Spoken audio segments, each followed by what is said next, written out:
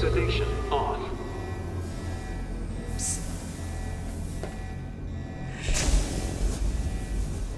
I'm gonna get you out of here.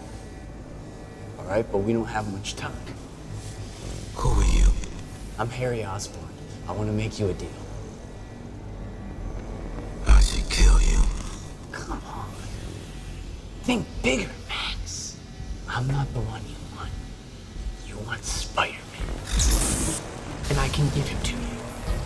But I need something first.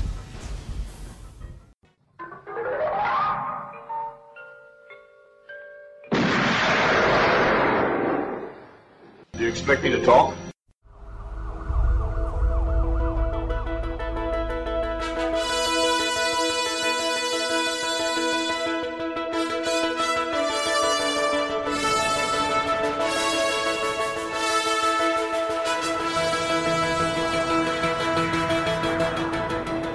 Good morning, good afternoon, good evening, and good night, and welcome to episode 189 of Do You Expect Us to Talk? I'm your host, Becca, and as always, joined by my fellow Spidey Sense co-hosts Chris and Dave. How are you both, fellows? Good evening, folks. Good evening, and hello, everyone. I was waiting a quippy quip from you there, Chris, but maybe not. Oh, I think this film probably going to get enough of this. To be honest, this film arrived pre-piss taken. Also, as we were recording on 4th of August, yesterday was Chris's birthday, so happy belated birthday, Chris. Woo! Thank you very much. Feeling very much older. Thank you. One more year of experience. Yeah, apparently I'm the age requirement to play Bond now, so I reckon that's it. I spend the rest of this You've year. got to be in the. You graduated from Batman to Bond. You've Yeah. got to be in the frame. I mean, why wouldn't they want a 5'7" tall guy from With no acting Because you've gone, you experience can dye your hair. no acting experience and H&D in media studies. That's sure that's all you need, isn't it? Like, Well, you can. Yeah, you can do that, no You worries. can advise behind the scenes with that. yes, you know. I'll tell you what, He that's had something that someone Bond with an doesn't have. HND in media studies. And I have a gym membership. I mean, what more could they want, you know? Yeah, so yeah, just, a couple of minutes of rowing and you'll be ready to go. That's all Daniel Craig does, isn't it? He doesn't even have one of those. But he doesn't have the H&D in media studies. I mean, I know I'm like not the ideal height. I'm slightly shorter, being 5'7", but platforms. Tom Cruise manages it. It's like, He can do it. Just cast little people in all the other roles. yeah. There you are. Get them to work in a groove. Yeah. Yeah, Ralph Fiennes still does always seen sitting down behind a desk. No, Yeah, no. but pretending he stood up. Perhaps we can add dialogue like, "Ooh, me feet hurt today. I've been on them a long time." Yes. Sorry, Bond, just going to sit down for a bit. Yeah. And instead of like an Aston Martin, you could get like one of those toy pedal cars kids have. So you look quite big in the car. What, those plastic ones that are red and yellow? We'll paint it silver. Oh, okay, yeah. Of And course. yeah. There's ways to do this. Unfortunately, the delays between films are so long that you'll have aged out just after you were cast, I think. Yeah, I'll be retired by the next time they cast a new. Yeah, so you'll be retiring by the time the next one rolls around. I'll be retiring. I'll be like 70 odd. But yeah, it can't be that hard. I saw a picture of Daniel Craig working out for a Bond film. He I'll won't be even as old move as Roger Moore when he retired. He did. it. Nobody's that old. Oh. Hey, I watched Octopussy yesterday. Oh, God. How did it go? Badly. Oh, I keep thinking I've got this absurd... why'd you put yourself through it? Well, because I'm watching them all in the build-up to a film that's not going to come out in November. No. And I just happen to have got to Octopussy, which I was supposed to watch on Friday, but it's a bit like ripping off a plaster. Just do it quickly now. Oh, I suppose, yeah, get it out of the way. Yeah, that was it. I was shifting things around, and I was like, I'm in a mood to be utterly bored and miserable. So I put in Octopussy yesterday, and I've always got this absurd hope because so many people do like it, It's going to get better. that it's going to be a better experience, and I'll actually follow the plot this time and stuff. And like, plus, it was also Steve Urkel's birthday as well, wasn't it? it was. He was 83 yesterday. And so I was watching it. Still as crazy as ever. And the pre-title I've always hated, but like, I was kind of enjoying it this time. So I thought, this isn't so bad. And the property of a lady seems good. So I thought, I'm about to have an epiphany with this. And then about another half an hour later of being extraordinarily bored, I thought, I'm only 40 minutes into this. Fucking hell. And the last hour and a half was pure torture. Oh dear. You did it though, Dave. You did it for England. I did it for England. Just have, that's like me and Diana the Day. You just think, oh Christ, really? Diana the Day is objectively far worse, but I'm never as bored by it as Octopussy. No, it's more enjoyable, I think. Octopussy just drags. It's just so long. So, yeah. Real test is when we do the commentary. That's the... Well, that was the thing, because I was thinking, because my commentary choice is next, and I started, and I thought, I might change my mind and do Octopussy next, because, like, it'll be good fun, and, like, you know, the fun of me choosing it with all I had to say about it. And by the end of the film, I was like, I don't want to see this again for quite a long time. No. So, that's it. I've done my mandatory once every sort of Bond film release watch of it. And that's it till we do the commentary, which will not be my choice next time, I promise. But, you know, perhaps I'd been spoiled because I'd watched a really great film before that. What are we covering tonight, Becca? Tonight, it's my favourite film in this series. Oh, my God. No, it's The Amazing Spider-Man 2, starring Andrew Garfield, Emma Stone, Jamie Foxx, Sally Field, Dana Hunt, Colin Feore, whose name I can't pronounce, Paul Giamatti. I'm not sure myself, to be honest. No, Beth Davis and Stan Lee. Obviously, it was Spider-Man created by Stan Lee and Steve Ditko, script by our favourites Kurtzman and Orci, directed by Mark Webb, and released in 2014, though I've written in my haste 2104. I just realised. 2104. Not released yet. Yeah. I'd be quite positive about the idea of being dead by then. Anyway, certainly my stinky senses were tingling for this one. Stinky sense. Spidey sense? I meant stinky sense. I've seen worse superhero films, but this is actually the Batman Forever of this series.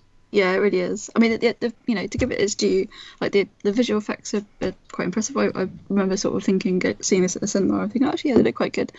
Although it was one of those released in 3D, wasn't it? So I think I did make the error of seeing it in 3D, you know, with 30% light loss and one thing or another. Jamie Foxx, you know, is brilliant. Is literally electric as Electro. Hey. He puts on a really good performance. But it's just, he's again, a bit just Dwayne I feel Dibley, though, isn't it? There's a lot going on. Yeah, he is a little bit. Yeah, it's like Dwayne Dibley had a child with Jim Carrey's Edward Nygma. Yes. Yeah, it is a little bit like that. It is Enigma meets. People Dwayne like Dibley, this don't exist in the world. But it's the other way around, where like he's the Duke of Dork. What, like half electric beings that can like? Yeah, they don't exist, Chris. I think it's far-fetched. No, I mean how he looked before. I mean, comb-overs exist and bad teeth exist, but never to quite this cartoonish degree. No, but I think I don't know if because obviously I'm not sort of very familiar with the comics. I mean, would you say is that kind of like a authentic comic book kind of, you know, character, and perhaps they are literally going back to the comics, going back to the source, and saying, okay, what's the most, you know, faithful adaptation of this that we can do? But I say my main, you know, I did enjoy it. Main problem kind of like, you know, they tried to pack a lot in, and there's an epic retconning going on, and they just tried to cram so much in. It's probably one of the longest films in the Spider-Man series. Well, it didn't. I mean, all Spider-Man films to some degree do well, but this is the lowest grossing live-action Spider-Man film, I think. I might have to check on the. I might have to check on the Tom Holland ones, but in fact I'll do that now. But with my buddy Jake in it. It didn't have legs, and that reflects the fact that it wasn't wildly well received. From my part, I mean, just in terms of Far From Home did over $1 billion, so that's the highest grossing. And I'm just going to see if I can find Homecoming. Homecoming did 880. So yeah, both Holland films. Not adjusting, just pure take, are the best two grossing of the live action films. Although Spider-Man 3 would have run Homecoming fairly close. From my perspective, there are a handful of times in my life where my first viewing hasn't matched subsequent viewings at all. I came out of this surprisingly positive, and I have to admit that no one's going to go and fact check me, but there are still tweets there if you go back far enough where I'm not exactly effusive, but I'm arguing with someone who hated it. And I'm not really arguing as much as I'm saying, no, I he's saying it's objectively bad, and I'm saying no, I'm quite comfortable with how I feel about it. I can see its flaws, but there are things in it I've responded to, and I now know what that is, and we'll talk about it as we go through what it is about it I do respond to. But I found it quite offensive on rewatch. Well, no, on rewatch, I really didn't like it. I saw all its flaws in stereo, and I didn't want to watch it again. That was the problem. I put it on, and within a few minutes, I'm like, this is loud, garish, and horrible, and I'm not enjoying it. When I watched it in prep for this, two things. Firstly, I rented a copy from Amazon, and I could have bought it for like £1.50 more, and I did the rental. I was just like, I don't want to own this, because last week we had some problems amongst the three of us getting hold of copies of it, so I actually bought a copy, and I was happy. And although I don't want to own a copy of The Amazing Spider-Man particularly, I don't mind owning a copy, but I wasn't going to own a copy of this. But I watched it a couple of days ago, and I found it quite offensive and jarring in that you've got this lead couple that have wonderful chemistry. They were together in real life at this point. So that I was responding to, because that works really well. There's very few partnerships in superhero films that have been that strong and that authentic feeling. But around it, you've got the worst dialogue in the entire series, and that's an Orsi and Kurtzman special. Bits of it not making sense at all. It's ridiculously overstuffed, but I'll tell you what really jarred this time.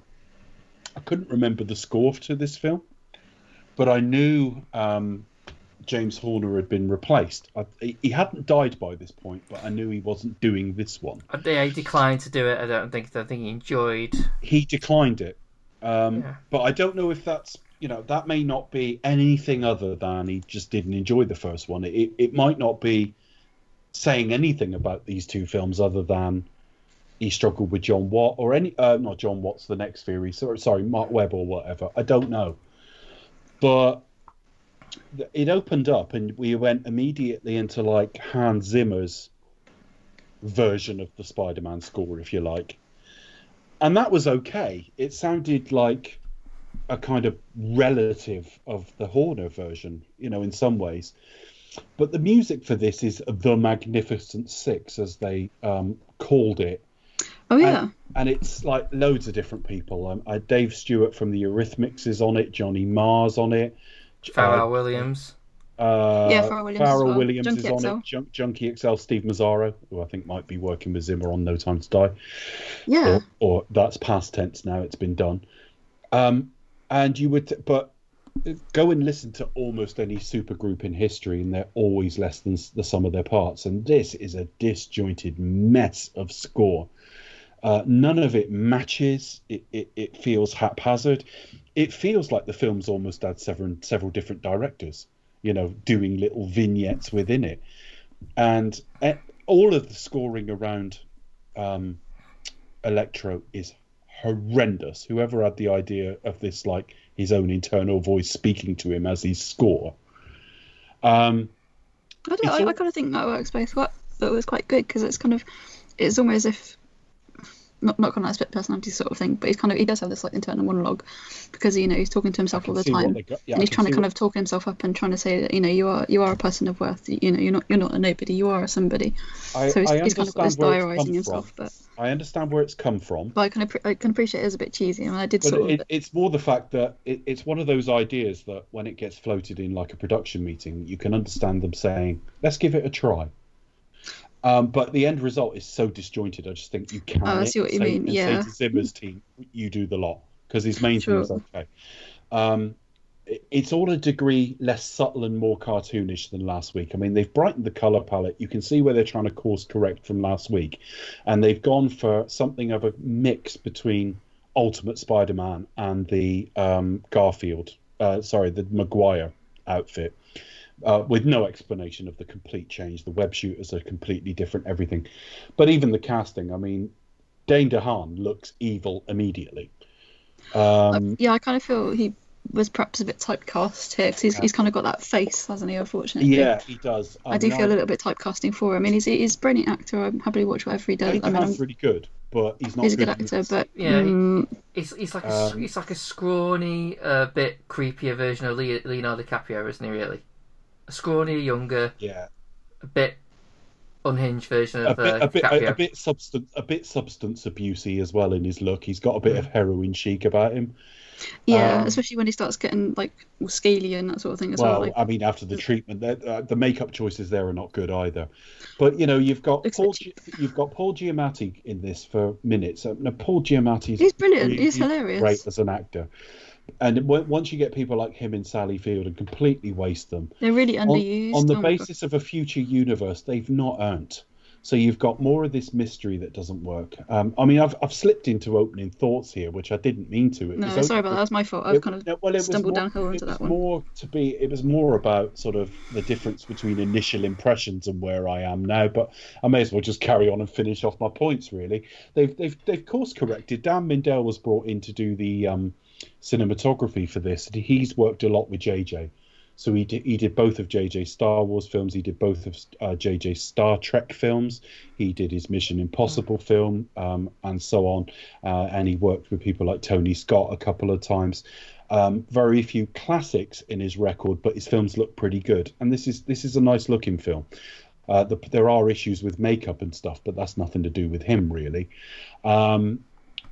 I just think it's an absolutely dreadfully insulting mess that I responded to the first time because the two leads are so good. Now, while I think Tom Holland is the definitive Spider-Man now, live action certainly, Andrew Garfield was pretty good, and these two together were great. And I think I really responded to that. And there's a bit in the film where I don't know where Peter is. He might be in the school cafeteria or a library or something. I forget what it is. And he's on his laptop, a Sony Vaio, as they all were back in that year. This film, oh my god, so much product placement. Obviously, it's a Sony movie, so you're going to see lots of Sony products. It's Bing, not Google, but yeah. But exactly. But it was kind of like, it was just really. I felt like product placement in this film was just over the top.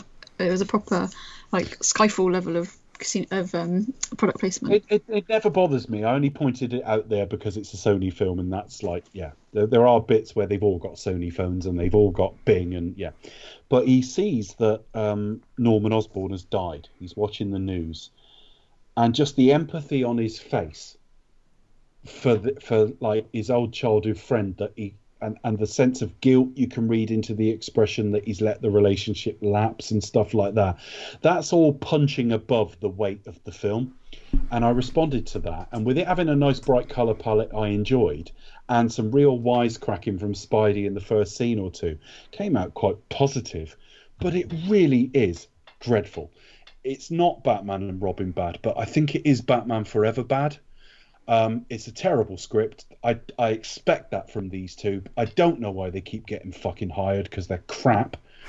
The dialogue is horrendous, and at one point Emma Stone gives a speech, and it's right up there with Captain Kirk at the end of Into Darkness, with the Captain's Oath bullshit. You know, the Federation Oath, space defined. Where he says it teaches us who we once were. And it's like, space, the final frontier. No, it doesn't. Your words are meaningless there. You've assembled words that sound like a speech. And that's exactly what Emma Stone gives here. No teenager in the world fucking talks like this. It's been a long time since I was one, but piss off. The whole sort of mystery stuff is wasted and kind of a bit shit. They've wasted Sally Field again. They've wasted Paul Giamatti again. It's an insulting sort of building of a universe that just wastes the talent of a lead pairing that could have gone on to be something in this series. Now, the one thing I did respect was they killed the Gwen Stacy character, and I think one of the reasons... Yeah, that was a big shock, wasn't it? One of the reasons I came out positive was I couldn't believe they'd gone there. And it's only a few minutes before the end of the film, so you walk out thinking, Christ, that film had balls. Especially for it to carry on in the direction the way it did. Introducing a villain right at the end just to do that, it's all a bit shit, really. And the disjointed score and all that just speaks to a film made by committee that's trying to course correct a film that was a bit bland but didn't do a huge amount wrong. And it leaves a sort of duology that just don't feel of a piece, whereas the Maguire trilogy all feels the same filmmaking team. So that's it from me. I've talked a lot longer than I meant to, but a little bit, build up to the film, experience with the film, and what you think about the film. Anyway, Chris, I feel we're doing the opposite now. We're kind of drowning you out. So yes, get on that soapbox. Okay. Tell us what you think. My feelings. I mean, yeah, everything that Dave says, I don't actually disagree with. However, I've always had a little bit of defensive of this film. I think I always tend to be a bit of a contrarian when it comes to films at times. I tend to sort of like defend or stick up for films that usually get a bit of a kicking, and tend to sort of like be a bit lukewarm on the films that get like just a ton of praise no matter what. So I've all and similar to Dave, I had a first viewing which was great. I really enjoyed my time with it. Not perfect, but I think in terms of solid fun and entertainment wise, it hit the spot. And my opinion of it hasn't really changed. Though I completely understand why people don't like it as much. There are some odd choices here. The tone is, while I think is schizophrenic. I think, well, compared to last week, I think this feels more Spider-Man in terms of like the color palette and just a sense of like comic book fun. But at the same time, they do make odd choices. Like there's one character, one of the minor ones, who's the actor. He usually plays like a lot of bad guy roles. Martin Koskis, I think how you pronounce that name. Oh, that's right. Yeah, he's. He plays a character who is. I forgot he was in this. Yeah, he normally plays a character who is like a scientist, but is in the comics a female character. Now, no, that's fine to sort of reverse genders, whatnot. I don't think it makes much of a difference. But they've kind of like kept that so comic booky, and he kind of plays it almost as if he is the woman. It's really weird. He almost looks like he's got lipstick on. It's a little bit camp. The accent is ridiculously over the top, and it leaves you struggling for the tone of this because all of the love relationship stuff in it, all the love relationship stuff in this is really earnest. Yeah, and it's just little things like that. I think that's a bit odd. Electro is a bit very Dwayne Dibley, but though at the same time, I kind of, in some ways, it feels a little bit again like doing a bit of sympathetic villain thing, but he kind of goes all just just flat out just evil. Which I suppose there are things in there. He's like he's got a little bit of a violent streak in him before he has his accident. Kind of, he's a little bit unhinged, but again, it's just a little bit too comic booky at times. I think Dave is right when it says it just feels like it's made by committee. I think the plans. Yeah, I would tend to agree. They had this roadmap on the desk. I mean, Felicity Jones is in this film, but I forgot to mention her. I mean, she's playing Felicia Hardy, who would be Black Cat if they'd carried on. Great casting as well. You think? Yeah. You look at that thing. For the way the series went, this film has a really good cast. It's a shame that they didn't carry on that journey, on that roadmap, as you say, and decided to decided on a reboot. It's great casting, but at the same time, it's you just do feel like where are you going? I mean, when you hear like the plans they were trying to introduce like a Sinister Six movie, it's like, well, how would that work out? Like, how are you gonna do like, and I think they still wanted to do a Venom one as well, didn't they? But which they ended up doing. But but then you hear the plans of what was going to be in the next film, and it was going to involve Peter bringing finding a way to bring back dead people back to life. So he would have brought back Gwen and her father and things like that. And I'm thinking that sounds like such a huge misstep. You know what I mean? Yeah. I mean, what I will say is just a very quick aside and interjection is that I don't want to knock comic books because I've really enjoyed a lot of them, but with any long-running series where you've got to keep sort of in a permanent act 2 almost, when you read a character history on almost any character in comic book history, it gets really batshit after a while because they've just got to fill so much with stories and you're gonna get some sort of retconning and everything. But they've probably done stuff equally daft in the comic books over the years. Yeah, but in terms of the context of where this series would be, it just would seem like too much.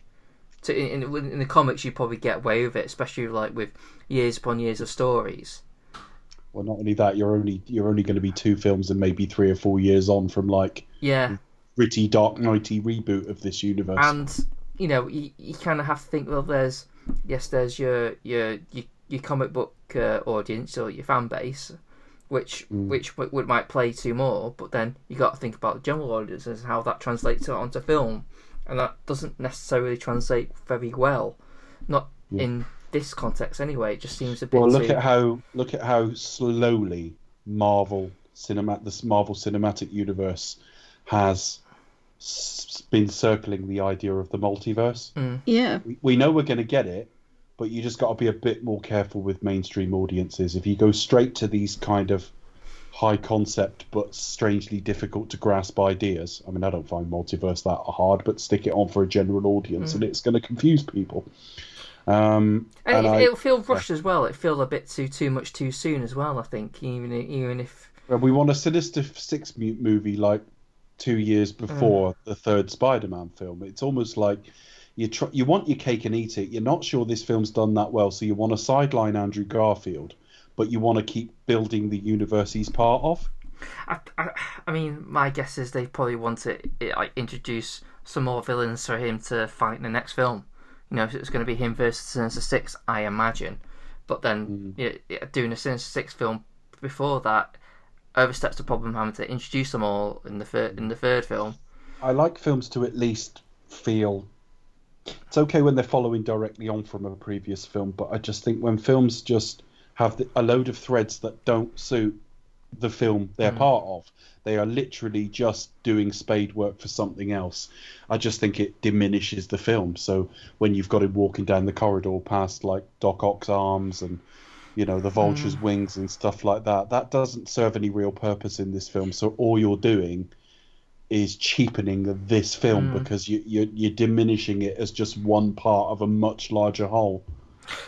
And again, also the stuff with Peter and his parents, like, I'm not sure why we're seeing like a fight on an airplane as the first scene. Like, what does that tell us? Like, relatively, other than he managed to upload something, which I'm not sure you can do on an airplane. Like, but well, not only that, this film's 2014. This is before he hands over. Yeah. Well, how old was Peter at this point? 4, 5? Not sure. But yeah, very little. Well, put it this way, that puts that back in about 2002. This is ludicrously too far ahead in technology. And that is an Orsi and Kurtzman thing. I'm sorry to sound like a broken fucking record, but they just wave away things that don't work or fit. They just wave away. It's like, oh, don't worry about it. And it's like, no, at the point when you were breaking this script, somebody should have said, that doesn't work. It's like they've got a timeline that if it doesn't fit, they're like, yeah, it's fine. And it's like, no, it's not. These details really matter. It's because they're shit. Yeah, it's not a fan. It's just one of those things, and it's like, oh, okay, I get that they're trying to like finish also like a plot which they've introduced in the last film, which is probably something they shouldn't have even bothered with in the first place. But still, exactly. Like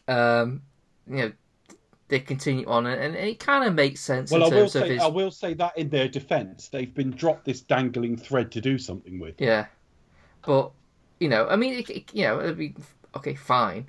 But again, it's like there's they thought about introducing MJ as well in here, which, to be fair, that would have been too much. From what I understand is, I think those scenes are purely just like a few conversations, like just like, oh, neighbour, that kind of thing. Nothing like too plotty. Just like introduce someone for the next film, which they ended up dropping. But there was like a scene where the deleted scene where Peter's father turns up at Gwen's funeral, well, at the graveyard. Yeah, I saw that. And you think, so that was another thing, to actually resurrect his father. Now, it's just you've got no vision. You don't know what you're doing. You're just trying to.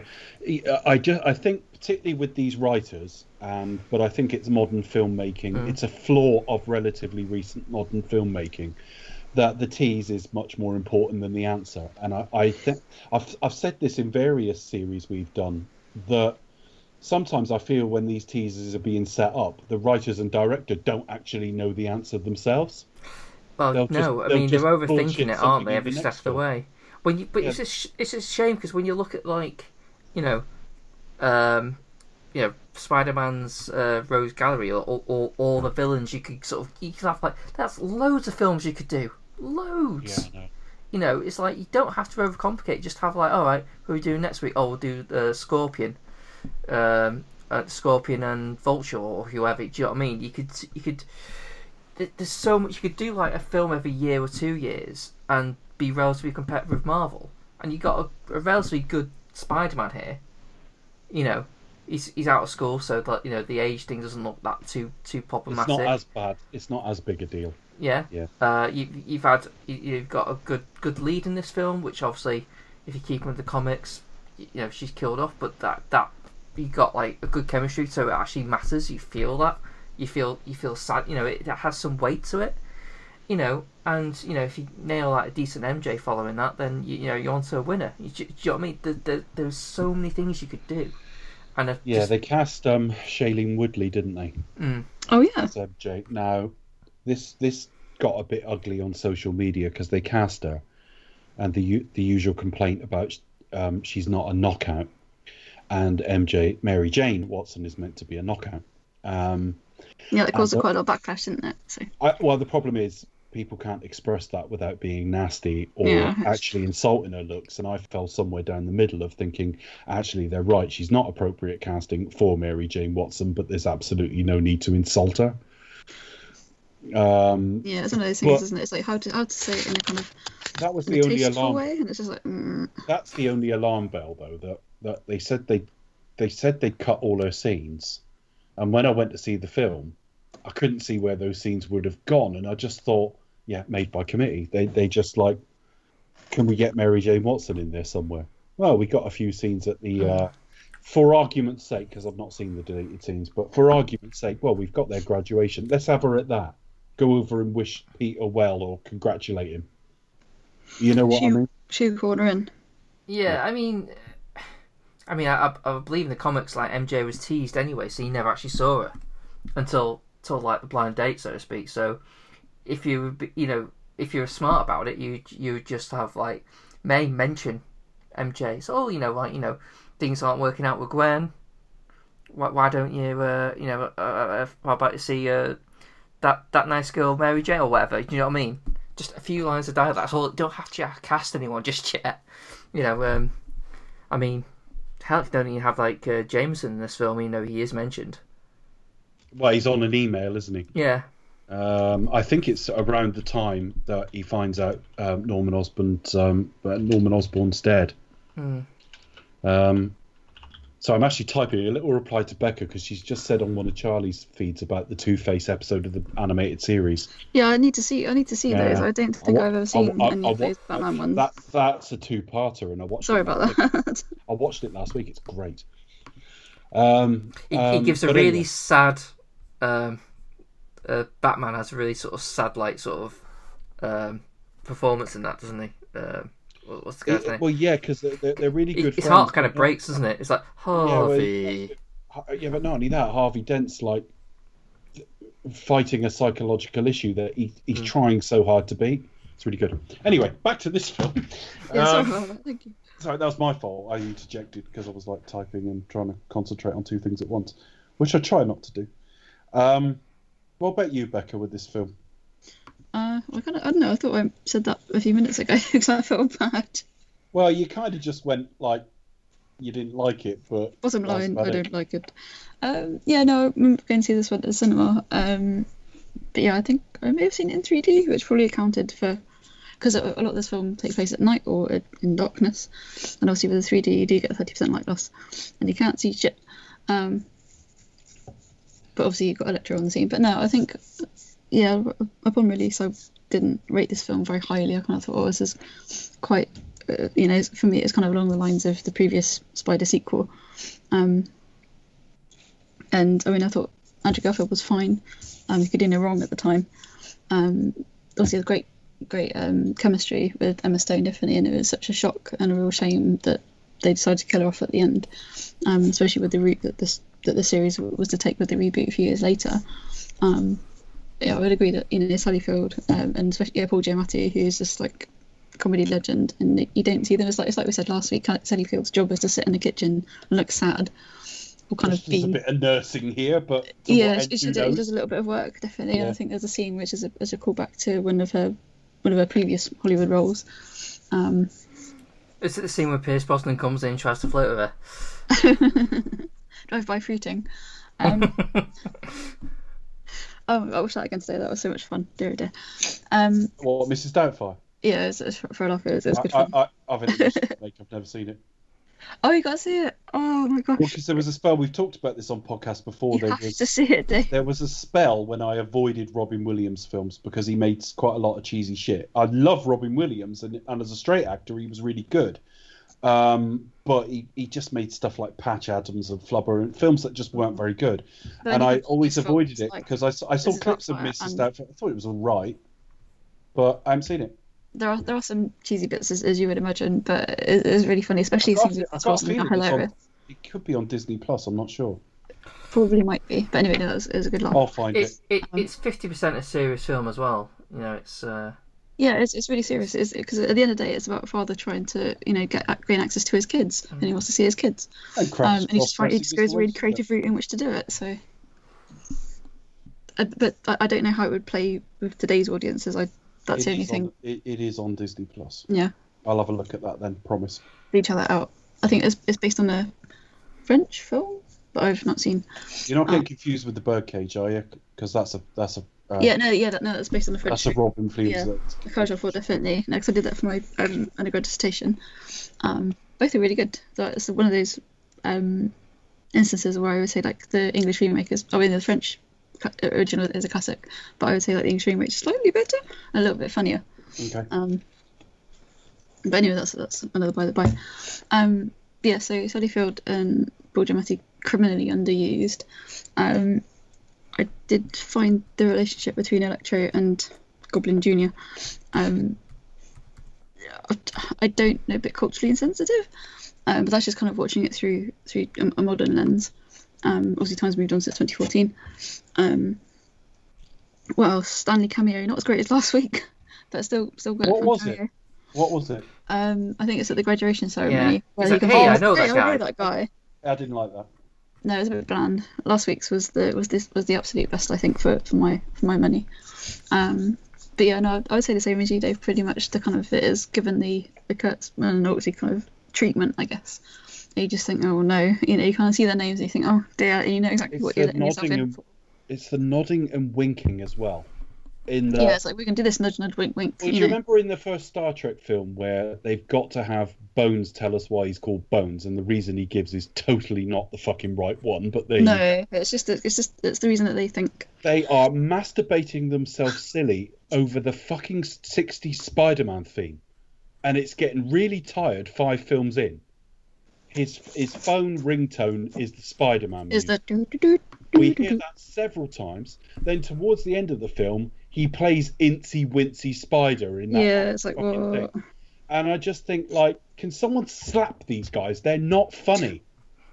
I think they're being clever, but they're clever and funny, and they're neither. It pisses me off. Country going, what are you doing? I mean, Orsi's quite a reprehensible human being anyway, but Alex Kurtzman is currently fucking up Star Trek on TV, which is really pissing me off. Keep these twats away from things I like, please. Shouldn't be allowed in Hollywood. No. Apart from that, I like the film. Some visuals are quite good. Marked improvement, I think. I think what else? Yeah, I don't know. I did have some problems with the relationship between Electro and I'm going to call him Goblin Jr. because I can't remember his name. Dane DeHaan, that's it. And some of his makeup did look a little bit dodgy towards the end. But I thought the visuals with Electro I thought were really impressive, and I like when he speaks, he's obviously got kind of, I don't know what you call it. It sounds like sort of feedback almost, like a real sort of like bassy tone to his voice, like feedback, I guess. That's all I can say really. I just didn't have a good time with it. I kind of thought, I tried to go in with an open mind. Obviously, Jamie Foxx winning an Oscar a few years before, but I didn't enjoy it, and it's too long, too busy, too much going on. Can't be done with it. So I'm sorry, it's very superficial. But just Electro's powers allow him to make pants as well. Yeah, he can kind of make his little digital thing on his head, like Skittles, false modesty. Dear. But to be honest, despite its flaws, I kind of still enjoy it. I never really get bored of it. I always kind of enjoy my time with it. I think it's largely just down to, seeing Spider-Man quip, the way, that was good. Garfield. I liked that. I really enjoyed the first sequence of the film for that very reason, because it's like, finally, we'd had such a whiny take on it first time round. It's like, he's actually kind of enjoying this, and, refers to himself as web-haired and kind of having for being a bit cocky, but it's also like doing like little things like the stuff with kid where he's like takes the time out to sort of like stick up for him against a bunch of bullies, and then like be like, oh wow, you've made this, that's really good, I'll walk you home, and fix stuff like that, and walk him home. It's just like, it's not all about it. Like I say, it's not Batman and Robin. It's Batman Forever at worst.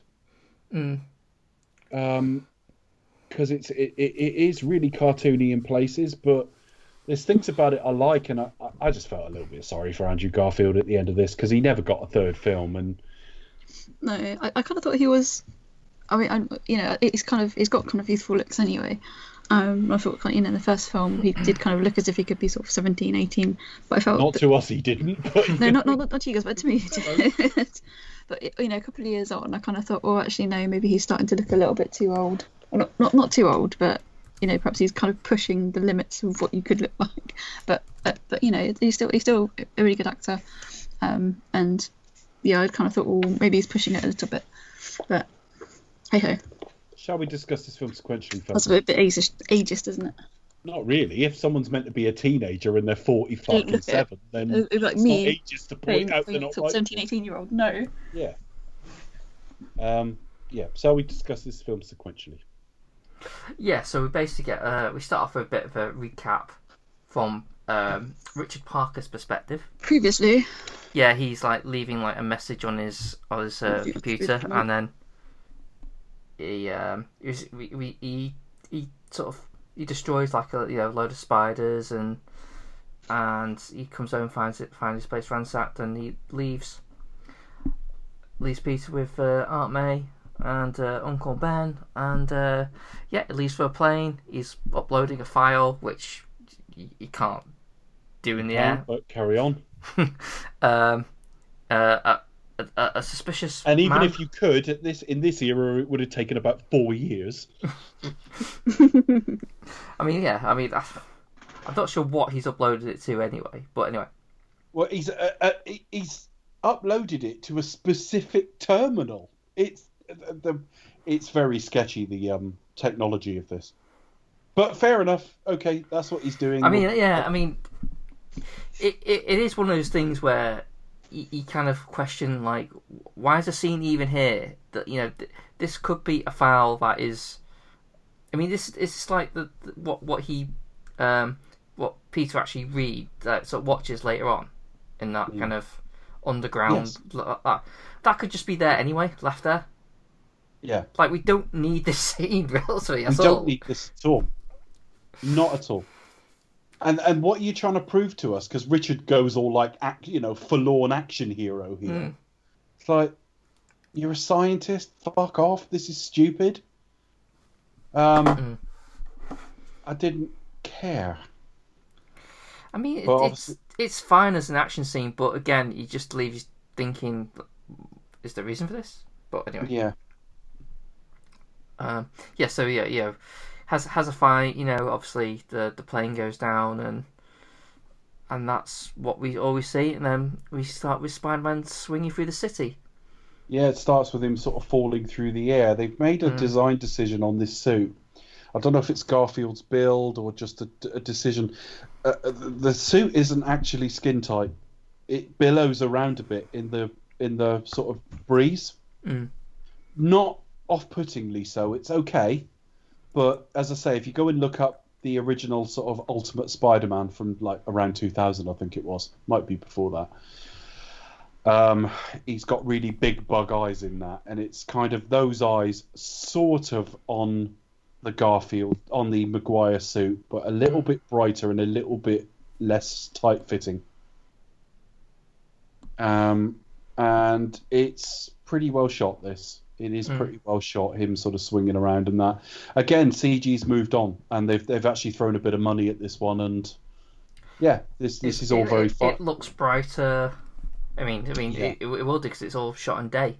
It's not night. It is, yeah. Now, what's he doing? The Rhino's doing something. Yeah, but he's not the Rhino at this point. Yeah, it's a bald guy with a tattoo across his forehead. Mm-hmm. And I'm presuming he's stealing that truck. Yeah, so him and a few other guys are stealing some plutonium from Oscorp. Right. Well, the flux capacitor, do they? Yes. I was going to say, we've seen this before. Yes. Yeah. You've got these like sort of little kind of orange tube things, and yeah, it's kind of a fun scene because it's as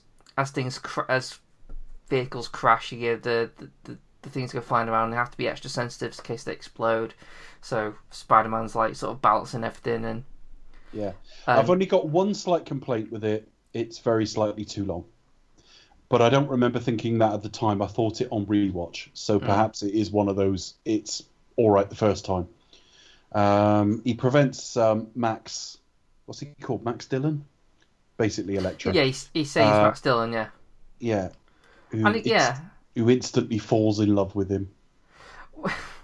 Yes, because he is someone who is a bit of a weird. He kind of, as Becca said, he kind of talks to himself, but he kind of like is constantly wanting to be seen. He's like someone who is constantly neglected and wants attention. Yeah, he kind of wants to be somebody. Though.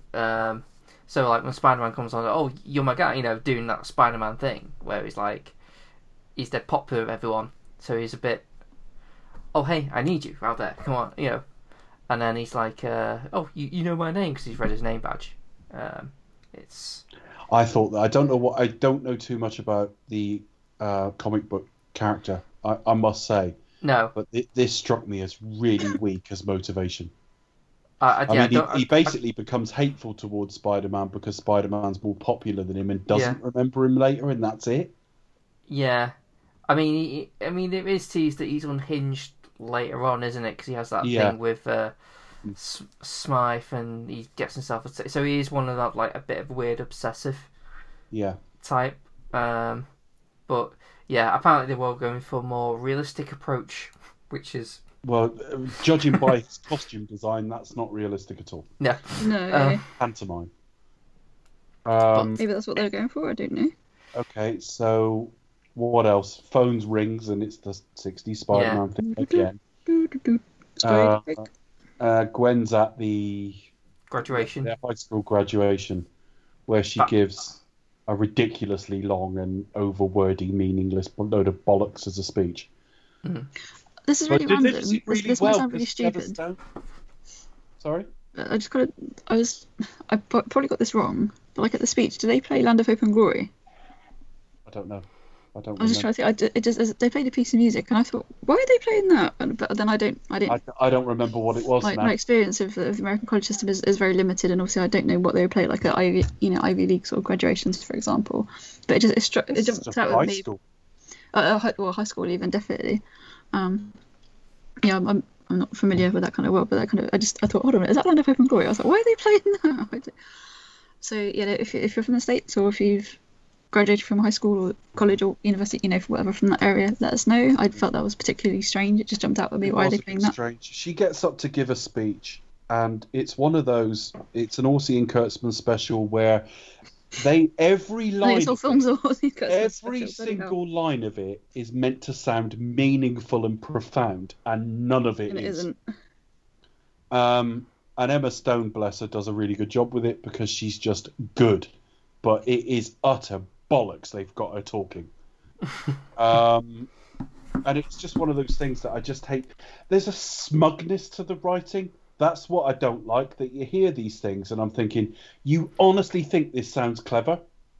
It's so self-satisfied. Like, you can sort of feel like the speech itself, the writer's thinking, yeah, this is really inspiring. We've written something really sort of... And it's utter horseshit. So anyway... I must admit, I can't even remember a single word she even says. Oh, I tried to remember it yesterday. It's stuff about, their experiences together, and then it's on about moving forward and being yourself and holding on, and times will happen when you feel like this, and it's just offensively poor. And I just feel sorry for Emma Stone because she's got a camera slammed right in her, well, not in her face, it's a mid shot, but the camera's unflinchingly on her while she has to deliver this. Like, I'm sure there are plenty of teenagers out there who think they are profound when they're not. I think it goes with the age to some degree, but this is written by men shooting towards middle age who think that they have something to say in their writing and never ever have. So big fans then. Oh yeah, I'll try not to do 2 hours of it, but yeah, I don't like them. No. Peter is getting images of Captain Stacy. Yeah. It's a guilt trip. Yeah, it's guilty conscience. Just a bit. He swings in eventually and collects his graduation, and when they're all sort of stood round chatting and photos and all that nonsense afterwards, he actually sees Captain Stacy with the family, even though he's not. He's just having images of them. While he was on the street, he saw him in like a squad car, which he wasn't, obviously. Yeah. Yeah. So he's subdued like Rhino, and Rhino's arrested, and all the rest of it. He's not Rhino at this stage. What else do we want to say?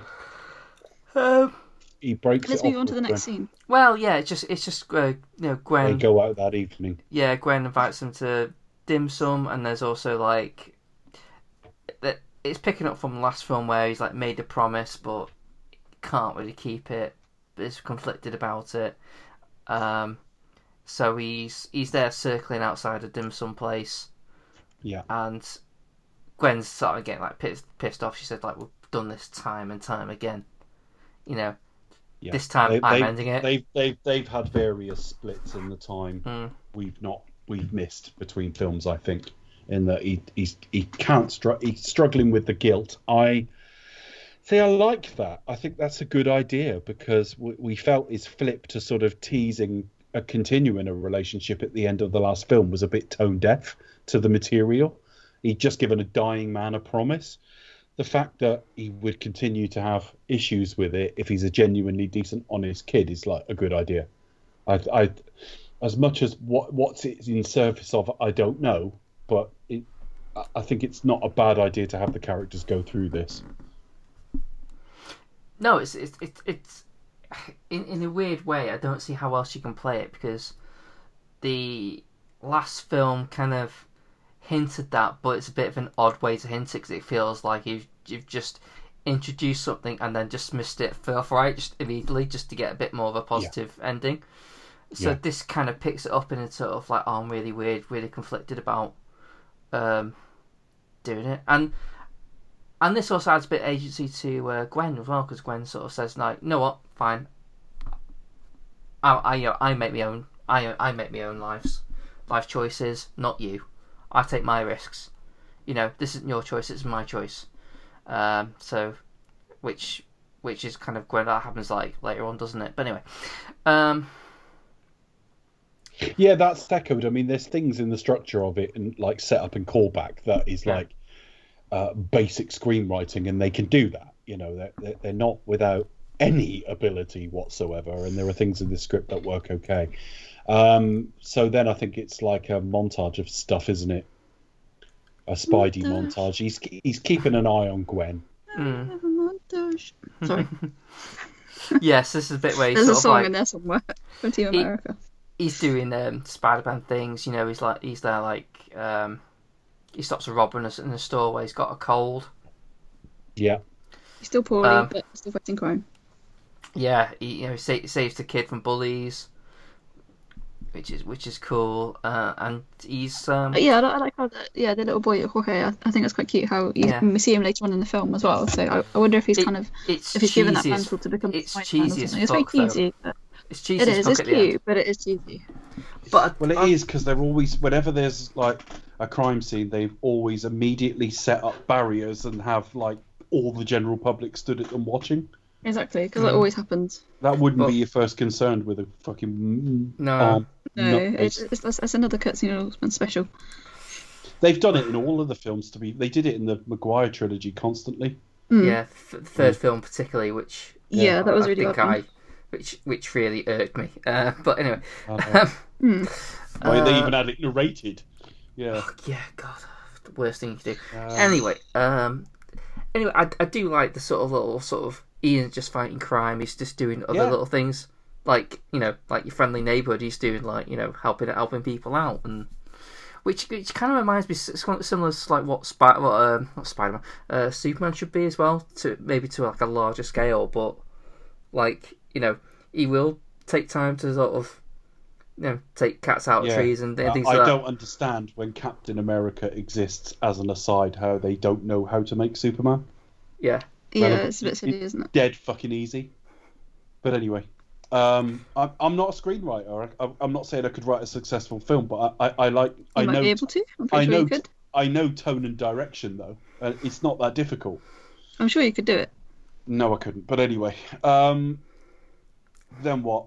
I think you and Chris would make a good team together with your HND and. I think what it is, like the studios would just like sort of run us to the ground where we just go, yeah, okay, fine. They'll just be like a turgid mess. Anyway, write that script. I don't have any frustrated screenwriters. You watch a lot of films, it's okay. Really don't. Yeah, but it doesn't work like that. I watch a lot of boxing, I'd be shit at it. I don't know. Quentin Tarantino, they got his. No. Work like that. No, I know. But yeah, so we must see a bit of Max Dillon at some point round here. Yes, can we see? Come around the corner.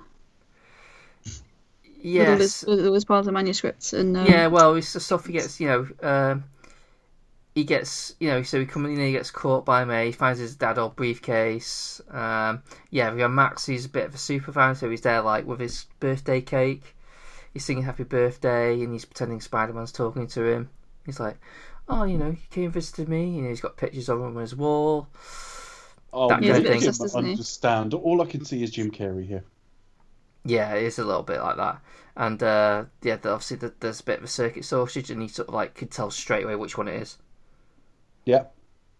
Which kind of says, oh, the man knows his circuits. Yeah. So there's a bit of like sort of Aunt May trying to be a nurse. There's also that as well. Don't see the point of that, but all right. But yeah, there's a little bit of a thing where like he's trying to do his own laundry because he's like washing his old suit, but then May for some reason doesn't want Peter to know that she's starting training as a nurse. Why, I'm not too sure, but she's like, oh no, I don't want you to. Neither of them basically want to like look inside like the laundry, which is a bit of a. Who gives a shit? Yeah. Yeah. I mean, where did that come up as a script conference? We've got to have them, like, not wanting to see each other's fucking smalls. I mean, it's what? I mean, the stuff where he's like, where like she's like, but you've got soot on your face, and he goes like, oh, I was cleaning the chimney. We haven't got a chimney. He's like, what? What? That is a really shit joke. That was really bad. I kind of liked it, but okay. All right. Cringe. But that's all right. But I get you mean by the like. Well, why is that make keeping that a secret? Like, why would you bother? Is there some secret shame to nursing I've never been made aware of? Because it's like, Peter doesn't strike me as the type who would say like he'd be a bit too overprotective because she's already got a waitressing job. It's like, no, I'm not having you nursing. No, it's I have to be the breadwinner or something. You know what I mean? I can't... There wouldn't be any of that. They just wouldn't. Particularly as he's graduated high school in this film. I mean, what kind of breadwinner does he think he'd be? So, I've got a paper round. Fucking hell. Isn't that enough? All right, whatever. I don't. It's never really explained, but there you are. It just feels like, well, we haven't got enough for Sally Field to do in this film. Well, perhaps she can be training for something. I don't know, about nursing. That's a good caring thing. It parallels with Spider-Man. He cares. Like, you can just almost see the thought processes. Yeah. And it's all so undercooked. They kind of mapped it out, but not as fully as we would have liked them to, I think. Yeah. Whatever. It's just what? Then what? Where do we go? So Max is at Oscorp, so he's like, obviously he works there. He's bumps into Gwen. Yeah, but bumps into Gwen's lift. She takes note of his name, and he's like, "Oh, she said my name." So it's a bit more of a... She must but it also puts him on Gwen's radar. That's kind of relevant later on. It's just sort of like, oh, she just... I think it sort of lets Peter know who he is. But anyway, and then we get introduced to Harry Osborn, who's visiting his dad, who's dying of being green. It's not easy being green. We don't know what. Sorry, Chris. You beat me to that joke. I was just about to say it's not easy being green. So. It's the fact that none of this makes sense because in a minute he says something like, "I never expected it to end like this."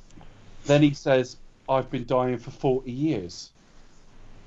And then Harry's like, "I'm running out of time," but we know this disease process takes 40 years. Also, he plays him as well because I'm terrible with names. I do apologise. It's Chris Cooper. That's it, Chris Cooper. That's it. He's a fantastic character actor. Wasted again. Literally, he's like in the film for seconds. And it's like, why do you even cast these people if you're not going to use them? Oh my gosh. It's really... Sorry. It's terrible. Did you not think, like, he would actually be generally good as a proper Norman Osborn as well? If he had it. Yeah, he'd be really good. The one slight complaint is he might be slightly too old for it now, in terms of the quality he gives off, but not wildly. None of this is particularly thought through, and you've introduced a character to instantly kill him off. I know it was talked about last week, but that's not good enough. So that's it. Harry is shaking, so he's got a symptom of the illness as well, and it's like, that's convenient. That's the first time he's ever shown a symptom, and it's on his dad's deathbed. It takes 40 years to play out, yet he's surprised by it. And in the next time we see Harry, he's desperate for an immediate cure because he's running out of time. It takes 4 decades. Yeah, it's there is a weird sort of... I don't know if they mention whether it's slightly elevated with him. I don't know, but yeah, obviously he's like he's desperate to find a cure for it. Yeah.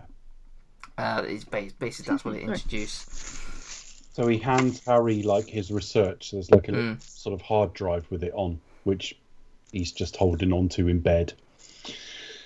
Yeah, because it's not like a USB, is it? It's not like you just plug it. No. But whatever. So Norman dies, and Harry's like, now got a ticking clock of 40 years. Gwen gets a call from Oxford. Yeah, I don't know. I don't know if there's any truth in this. I don't know if they have like outside sub offices in like American cities. I've got no idea. Doesn't really matter, to be honest with you. It's possible, but yeah, I don't know. But no, I mean we've all been to university, but none of us have been to either of the Oxford University. So I don't know if they run things. No, I don't know. They certainly have preferential funding over a lot of the other traditional universities. Yeah, I don't know quite how it works. So okay. I've been to Oxford, but I've been to like the city. Well, yeah, I've been to Oxford. But to like the Morse tour, and I've seen a show at their the legal university they have there, and the law school that they have there. Where else have I been? I've been to the prison, which is now a museum, and the courtyard is also used as a theatre space. During your year as Batman. Shove them in the clink. So she could be about to go to London again. All these sort of half-cooked little threads. And there's going to be a memorial for Norman, but Max has got to say, BJ Novak turns up for a split. Yeah, what the hell is he doing? What is this film doing? Do you think it's like a little gag of theirs? Let's see what are the biggest stars we can do the least with? Yeah, exactly. I think it must be something like that, because literally you've got kind of these really big names. Obviously, he's well known for I think the American version of The Office, and generally being a comedy legend anyway. If Brando had still been alive, do you reckon he probably would have been in this film? Coffee at the He would have been Norman, probably. That's it. Yeah, I think so. I mean, he's playing Alistair Smythe as well, so that's another prominent. I mean, I mostly know him from the animated series. Yeah, maybe that's why they play. They did cast these big name actors, because obviously the series didn't go that way, but they were setting it up for quite a big transition. So maybe they thought, we'd cast these really prominent names as these really prominent characters, only for it to kind of fall away. You can't use all of them in one film. You I don't know. Well, they did. Okay. Well, they didn't. Tried. That's the point. No, I know. Okay, so he's sent to fix a room of electric eels.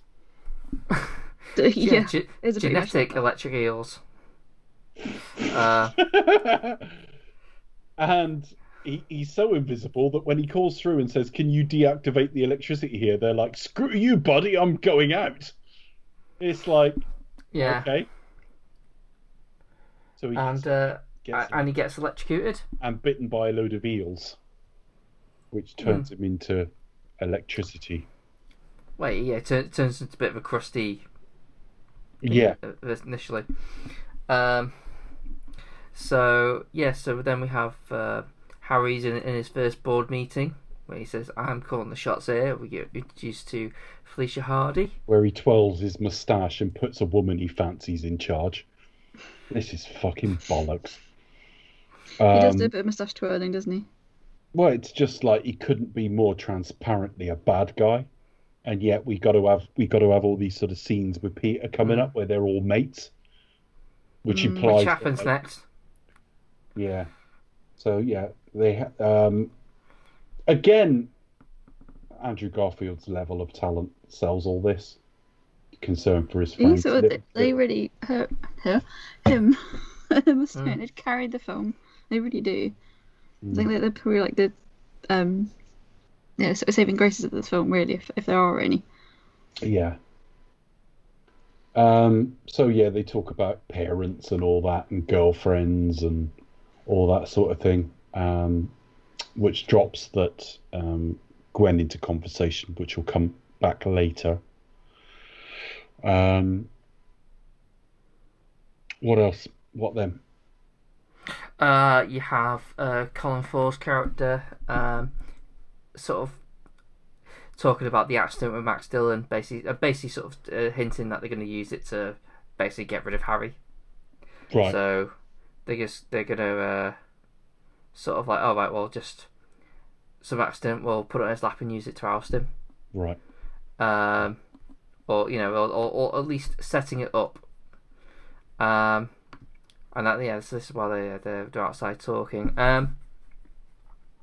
Where else? Then you get a Birth of Electro scene. Yeah, Max wakes up. He's feeding off electricity. You have Peter and Gwen have a meet up and that's when they have the bit of a flirtatious, like, "Oh, can we be friends or not?" Ooh. Well, they won't they? Hand job, yeah. maybe occasionally, something like But which again, it's just like it's very sweet, very like adorable. I say things like that were just you walk out at the end of it and go, the film can't have been that bad, because they had that really brave ending and the two leads are so good, and even their exchanges actually, I don't know if it's just their quality, but they actually seem pretty well written sequences as well. So I don't know. Yeah. And Max ends up, or Electro ends up in Times Square, which they created all digitally. They're not there. They filmed this somewhere else in the world.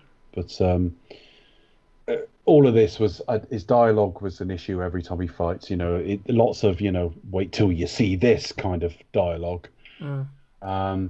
And there's a bit in all of this where Spider-Man's wearing like a firefighter's helmet, and I'm just like, this film doesn't know what tone it wants to go for, and that's why I keep likening it to Batman Forever. Not only does he remind me of Edward Nygma, but that film had a bit of that as well, in that it was cartoony as fuck and actually a little bit cheap looking in some places. But then you had that sort of childhood trauma subplot, and it's like, well, who's this fucking aimed at?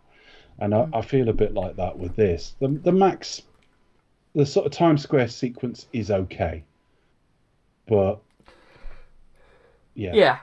I mean, again, I think it's mostly down to Garfield, because he's doing his usual joining Spider-Man, but trying to sort of act in best interest, but a little bit haphazard, because he obviously doesn't recognise Max, and he's like, oh, Max was like, he probably sort of interacts with people all the time, and he's just a little bit sort of doesn't recognise him.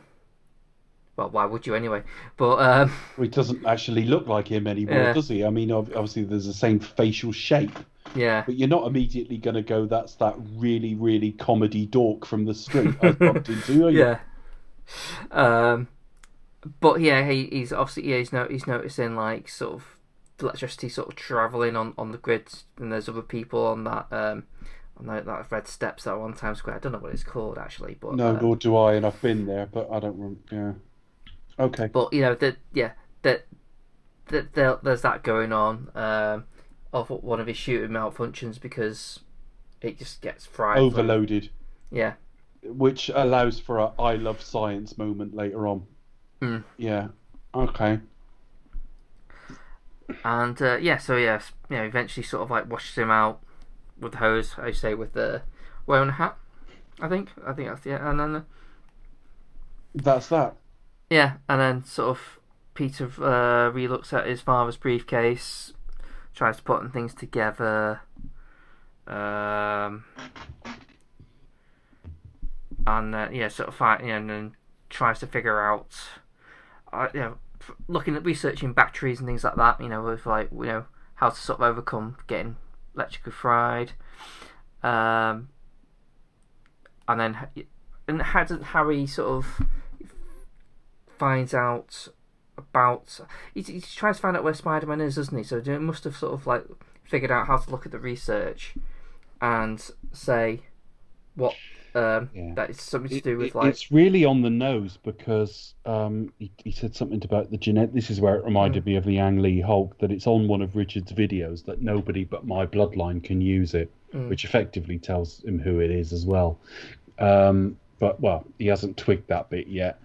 But I think it's just because he knows Oscorp were doing something with spiders, and there's a guy who's got spider powers. Yeah. So he's like, well, obviously that's got to be resulted in Spider-Man, i.e. Spider-Man's got like some sort of missing puzzle to this, i.e. he's had the serum and is fine, so I need his blood to experiment with, and which Peter doesn't want to give, because he thinks, rightly so, that it's like, well, it might be closely linked to only me. It's not always, it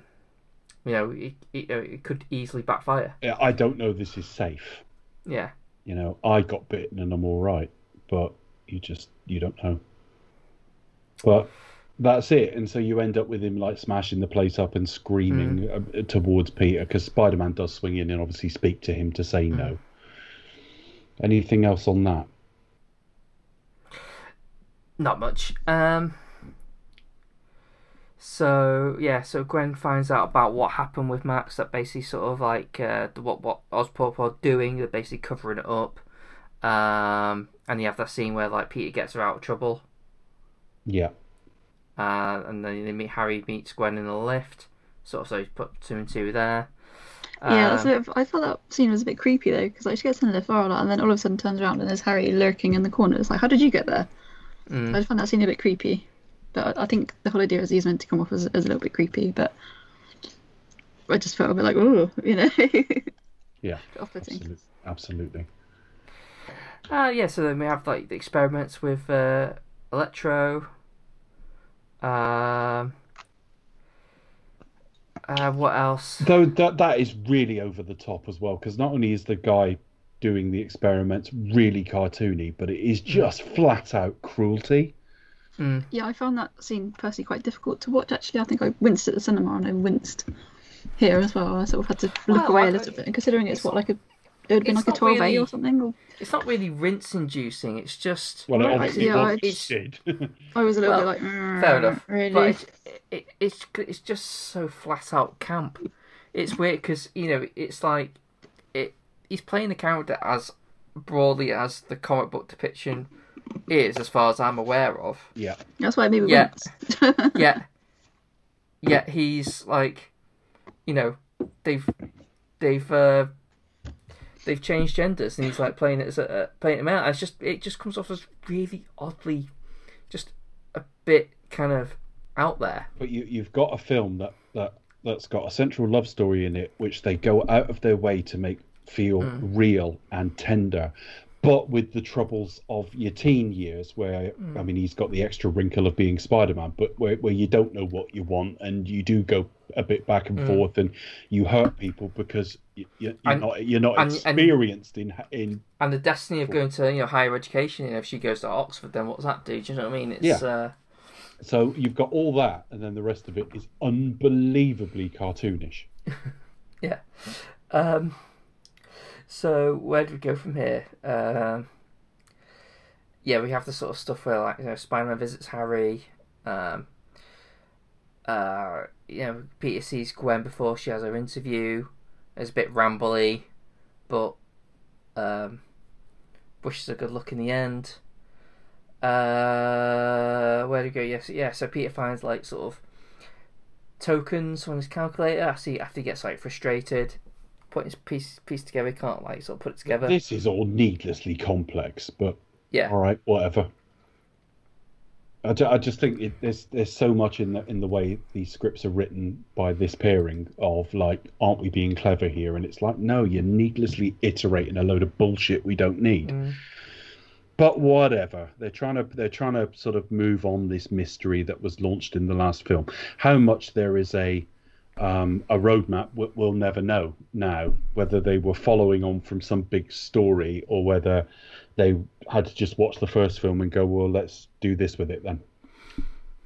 It probably would have second guessed everything again. That's my feeling. But anyway, so it's like he finds it's on the old train station. Yeah. Felicia tells Harry in that scene that about there was venom extracted downstairs. And that's convenient. Yeah. And then looking through the research, he finds out about what's happening with Electro, and then pretty much is like ousted from the company from there on in. Yeah. And he goes to get Electro out, basically. Yeah. So we're one step away from We're Not So Different, you and I. Well, yeah, it's a bit similar, isn't it? We'll get to that.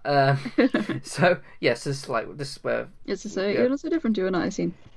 Peter finds like the secret laboratory that's not been used for like God knows how long, for a decade or so. Yeah, and is with the video of his dad, which immediately fires up with download complete. It's like, yeah, that was so he's weird. literally been sent from a plane to that terminal, and it was on.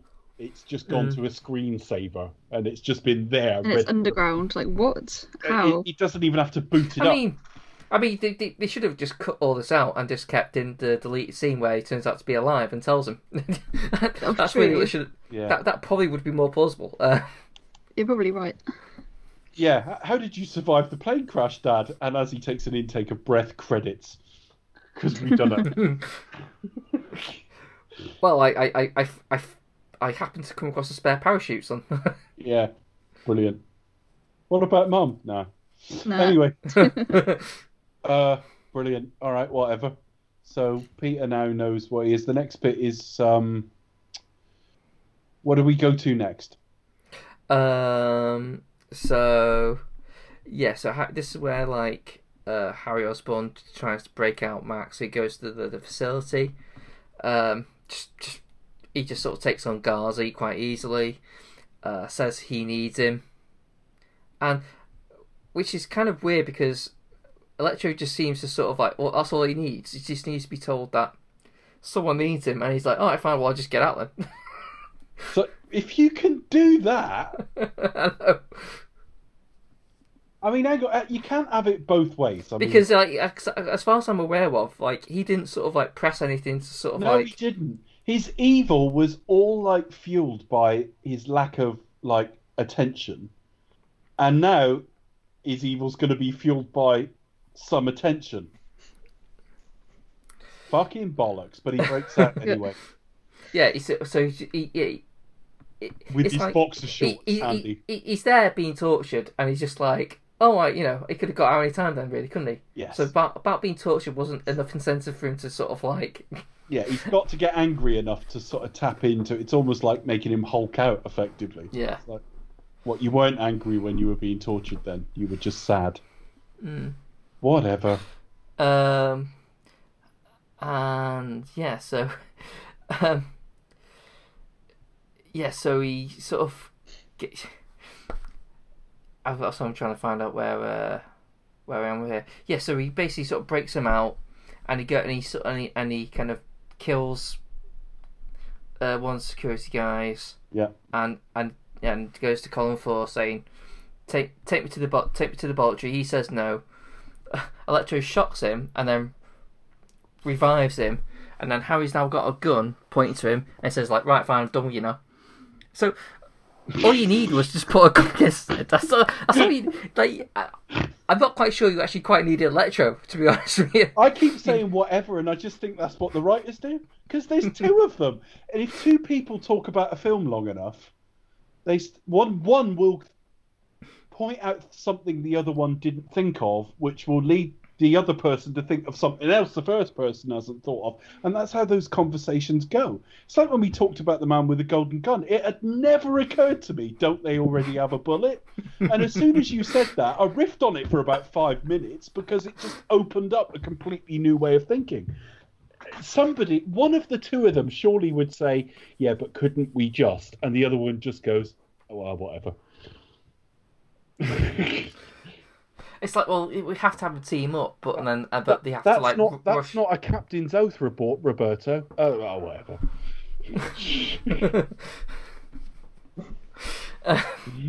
Yeah, so he said like the grid's all yours, so you just get that's it. So he just takes him down with a gun. I mean, there's no sort of sense of that Common Force can actually comply with anything. Yeah, brilliant. Whatever. So he just so he takes him down. Sort of Questy gives him like the serum, which he does, and then is like, and he runs off, and while he starts hulking out, going all crazy. Yeah. Meanwhile, Spider-Man writes a lovely note for Gwen on the Manhattan Bridge. Yeah. Or Brooklyn? No, I think it's the Brooklyn Bridge, isn't it? I can't remember. I do know the difference, but I can't remember which one. I was going to say, I think didn't you go there on your last New York trip? I think it's. I would say it's the Brooklyn Bridge as well, because I think I've been there last time. Well, I went in 2009. But it's kind of both, because he writes a note on one, and and picks her up, and they talk on top of the other. So I can't remember which one it is on top of my head, but yeah. And basically sort of says, right, well, I guess I'm going to England, which I can't imagine Spider-Man being in Oxford. No. Not a lot less swinging capabilities, I would have thought, but yeah, you can't really do so much swinging from those dreaming spires, can you? If you can comment on the Oxford swinging scene, write to us at expectustotalk@gmail.com. I'm not quite sure. Diaries for that one. I'm not quite sure that's quite the same swinging. No, it's not the swinging you're on about. Oh, hang on, that's got another meaning, hasn't it? Shit. Well, write to us about that as well, because they're swinging and they're swinging. Do with reading a bit of filth. If you're in any other British city and are involved in swinging, write to us at Expect Us to Talk. We don't want to get involved. We just want to read some filth. Has anybody ever written to us? No. Yes, they have. Loads of people have written to us about swinging in Oxford. Oh, okay. No, we've never asked that before, have we? We can make it a regular request if you like. Anyway. So Electro is gone to that big, massive electrical source, clean energy sort of source. So I think it was like that was to do with like mutated eels. Bay's Incy Wincy Spider. In the interim, Gwen and Peter have been working on trying to improve the sort of resistance to electricity in the web shooters. Yeah, she says, "Have you thought about magnetism?" And he goes, "Oh yeah, she's what Chip didn't think about." Yeah, and then they've solved it. Yeah, brilliant. Dave's getting tired of this already, so go on. I think we all are. So he goes to basically fights Electro. Right, and I don't really want to say much about that because it's boring as fuck. But yeah, there's a fight. Yeah, well, the only thing to sort of say is that eventually the plan is what has essentially what Peter's been trying to do initially with the batteries is that just blow it up. Yeah. It's like, but then he's like, oh, hang on, why don't we just do that but reverse? So that's essentially it. With the help of Gwen. Yeah. And then Green Goblin shows up. Or the new Green Goblin. This is just so rushed. Green Goblin turns up. I don't know what to think because I'm not sure there's a way to stylize a Green Goblin character that gives you that sort of goblin-y, otherworldly look, but still looks good live action. This certainly isn't it. But I don't know that I want to ridicule it too much because I guess they've had a go at doing something.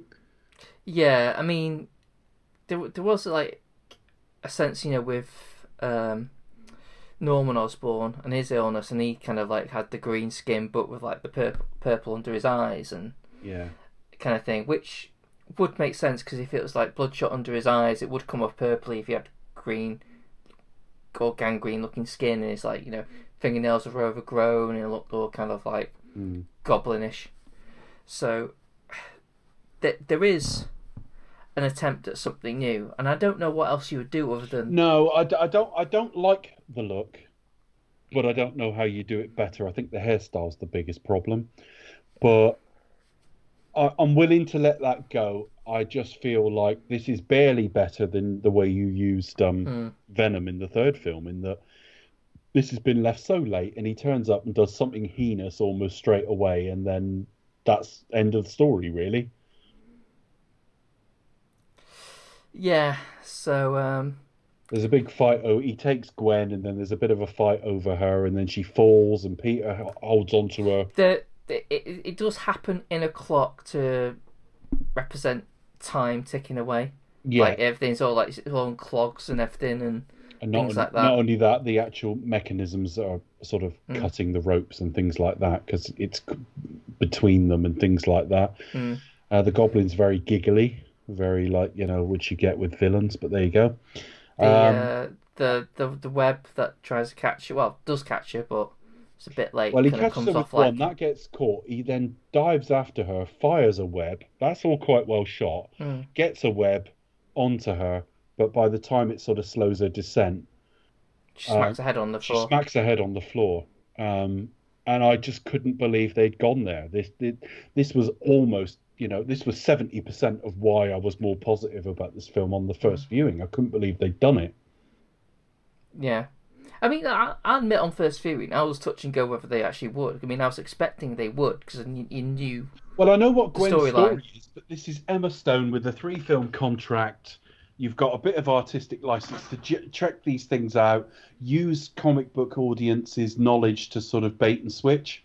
And I wasn't convinced they'd go there. And when they did go there, it wasn't even that she died, but that head smack on the floor. I mean, it's a PG-13, so it's not going to be bloody or graphic, but it's quite hard hitting, literally and figuratively.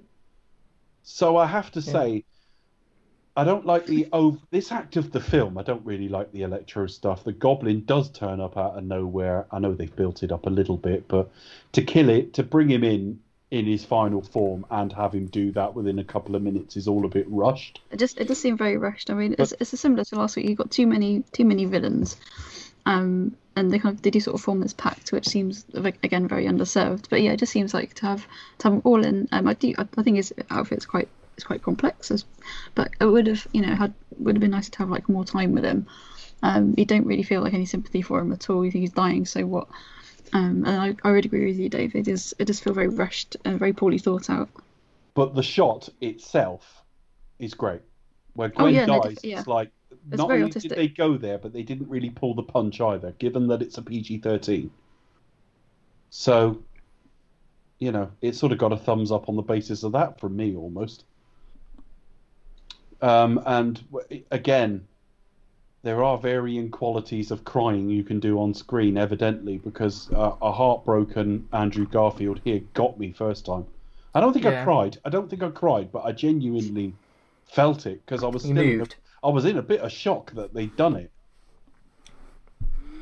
Yeah, a crying Andrew Garfield is better than a crying Tobey Maguire. Yeah, and also we believe this relationship. If they killed Mary Jane, I'd have probably been swinging from the fucking rafters of joy, because that relationship was obnoxious. So I was really stunned by all this. I think we sort of belabor what comes next, because we have him at the funeral, and then we have him sort of stood in the courtyard, in the graveyard season after season. But there you go. What else do we want to say? So he's stopped being Spider-Man for a bit. May months. Pretty much says the sort of same thing that May says in Spider-Man 2, which is like, where's Spider-Man gone? It's I believe there's a hero. That is pretty much what it sounds like. It is pretty much sort of similar sort of thing. It's like, I'm wondering where he's gone. We sure could do with him right now. Yeah. And then he puts on the USB and watches Gwen's speech. And vomits, because it's fucking dreadful. Meanwhile, the gentleman, the mysterious guy from last week, sees Harry. And Harry's like, you're looking at better. It's like, oh, it comes and goes. Well, that's handy. And then they start initiating like a sort of a plan to sort of like, I want a team, want to keep it to do simple. What? Well, we've got a first candidate. He's eager, and it's the Russian guy. But to do what? To cause havoc. I don't know. Generally be a nuisance. All right. Stay tuned for the Sinister Six movie. That doesn't happen. Yeah, because like towards that scene as well, you can kind of see elements of like all their different costumes as well. Like you see some like Octopus's like legs and all the rest of it. Yeah, you see various masks and that kind of stuff. Yeah, Vulture, see his wings. Do you see Scorpion as well? They're just framing this up lining this up for this Sinister Six spin-off that ain't gonna happen. It's like, oh god, really ridiculous. They've not learned from this, because you get that, you get something similar to at the end of Venom and things like that. Spoiler alert. But the one at the end of Venom's awful as well. But yeah, okay. So he has anything up to like 9 months of grief, and just as he's coming round, he does watch that speech from Emma Stone, which in universe is meant to be moving and inspiring. And he resumes his role as Spider-Man as Rhino is on the rampage. and the police have handily set up a viewing gallery to it. And the little boy comes out in a Spider-Man outfit to confront Rhino. Oh, I thought it was quite cute though. It's very cheesy, but very cute. No, I'm not going to complain about it at all. Thought it was fine. And eventually, just as he's about to be hurt, you see and hear something, and Spider-Man swings in. Saves the day. Yeah. Says, "I'll take it from here, kid," and sort of swings at Rhino as we go to credits. Thank God that's over with. I love the fact it's a bit like when you watch Way of the Dragon and like Bruce Lee and Chuck Norris fight in the Colosseum, but they have a lengthy period of warming up first, like feet away from each other, and it's just kind of a strange protocol thing that Spider-Man stood there and stretching and sort of, stretching his neck, and good to be back in the saddle. I'm thinking you could have been shot 8 fucking times by now. What's he waiting for? But there you go. That's the end of the film. Yeah, the Rhino suit's like far different than what it was just a big tough rubber suit. Now that's basically a tank, isn't it? Yeah. It's the only way I can describe it is it's Batman's tumbler in Rhino suit form. With legs. With legs, yeah. That's what I mean. As horns. Like, if the tumbler was like a transformer, it would transform into this. Transformers. Thanks for that, Becca. Sorry. I don't miss the eye. Coming soon to D-Space. You see it? Bollocks, alright then. Oh God, no, please, don't make me do that. No. Well, might have to now. Literally, if we do, I'll be replaced briefly by... No, we don't replace you. By somebody else. No, Becca, if you suffer, we all suffer. Well, if we're doing it, you fucking are. And if you're not, we ain't. I haven't enjoyed any of the... Again, typical standard Michael Bay, in that half an hour into the first one, I was thinking, this isn't too bad. Then you look at your watch and you go, actually, that's only half an hour. Bloody hell. And then it was torture after that. Final thoughts. I'm not going to say a lot, actually. It's one of those films that I almost feel like I'm putting on my dislike of. Like I liked it, found everyone else didn't like it, went, oh yeah, it's crap. It really wasn't that. I just think that the lead relationship just won so much credit with me. The balls to go there, to kill her, and to actually show it, not graphically, but it hit home anyway. And I like the look of it more than the previous film, because I think this is just suited to better than some Dark Knight knockoff. And so it came out with some issues in that, Rhino's dialogue, Emma Stone's speech, all the rest of it. But when I watch it again, it's a mess. It's kind of in love with itself, these silly nods to like the Spider-Man theme again. After so many films in, it's like, that's really, really tired. You're wasting quality actors left and right. You're introducing things that go nowhere. You've got really cartoony villains, and then really sort of real verisimilitude in the love story. So it's tonally all over the place. It thinks it's funny in places. It isn't. It thinks it's really smart repeatedly, and it's actually a really dumb script. So my overwhelming feeling when I look at it now is, well, we ended up with Tom Holland, so all was right in the end. But certainly at the end of it, I felt a little bit like I did about Die Another Day for Pierce Brosnan, in that I don't really like Pierce Brosnan as Bond now, but at the time he'd made the role his own, and I thought, Christ, you've got to go out on that. And I feel a little bit for Andrew Garfield like that. Like, the first film was promising, even though it was troubled, and you've got so much more talented a pair of leads than you had right the way through.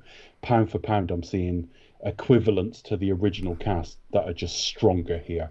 Sally Field and I know that's last week, Sally Field and Martin Sheen, but they're a stronger pairing than the Aunt May and Uncle Ben in the first film. So this was just a sad way to go out for him, and they've redeemed it with a much, much stronger reboot. But Andrew Garfield and Emma Stone were good enough to deserve a lot better than this. What about you guys? Yeah, pretty much summed it up perfectly, I think. Not a lot more to add, apart from my rant at the top of the show. Oh my gosh. Oh, you don't rant enough, Becca. I think you should rant more. Must want more. No. Yes. Broadly speaking, I enjoy this a lot more than most people. But though, my issues are, nothing that Dave said is actually incorrect. The problem is mostly the production and just not really knowing where to go and what to do and putting too much in there. Though the reason why I enjoy this film is largely Garfield and Stone. I do enjoy like the more lighter touches as well, and certain things here and there. The mistakes made I can sort of overlook and forgive and just accept them for what they are. But broadly speaking, I kind of I always enjoy my time with it. But then that's down to more performance wise. I'd go along with that. The performances are broadly strong. I mean, although they're strongly broad in one case, Dane DeHaan, but yeah. They are doing so much heavy lifting, and I have to say, if we'd done this show, the show didn't exist at the time, but if we'd been around and done this like weekend of release, I'd have been a lot more positive about it. And I will say that the viewing I had this time is comfortably the worst I've ever had. I'm feeling less well disposed to it than I ever have, but the two leads nearly save it. But then that's the Altzy and Kurtzman thing, I think, isn't it? You just sort of like they cast a big shadow, don't they? I think they grate on you, Dave, don't they? Particularly, the more you have to put up with them. Yeah, and I think I think I don't reverse engineer it. I don't think I watch a film, it's all right. Oh, it was Altzy and Kurtzman, it's shit. I think it's genuine that their faults are so writ large and so repeated through all of their work that the moment you see their names, you fear what you're going to get. And when you go in, you get it every time. They have yet to write an even serviceable script for the big screen. Everything they've written for the big screen has been unmitigated shit. Now, in a couple of cases, the film has had enough going for it to overcome it. Mission Impossible 3 would be one. Actually, Mission Impossible 3 script isn't too bad. Oh, that can be the honourable exception.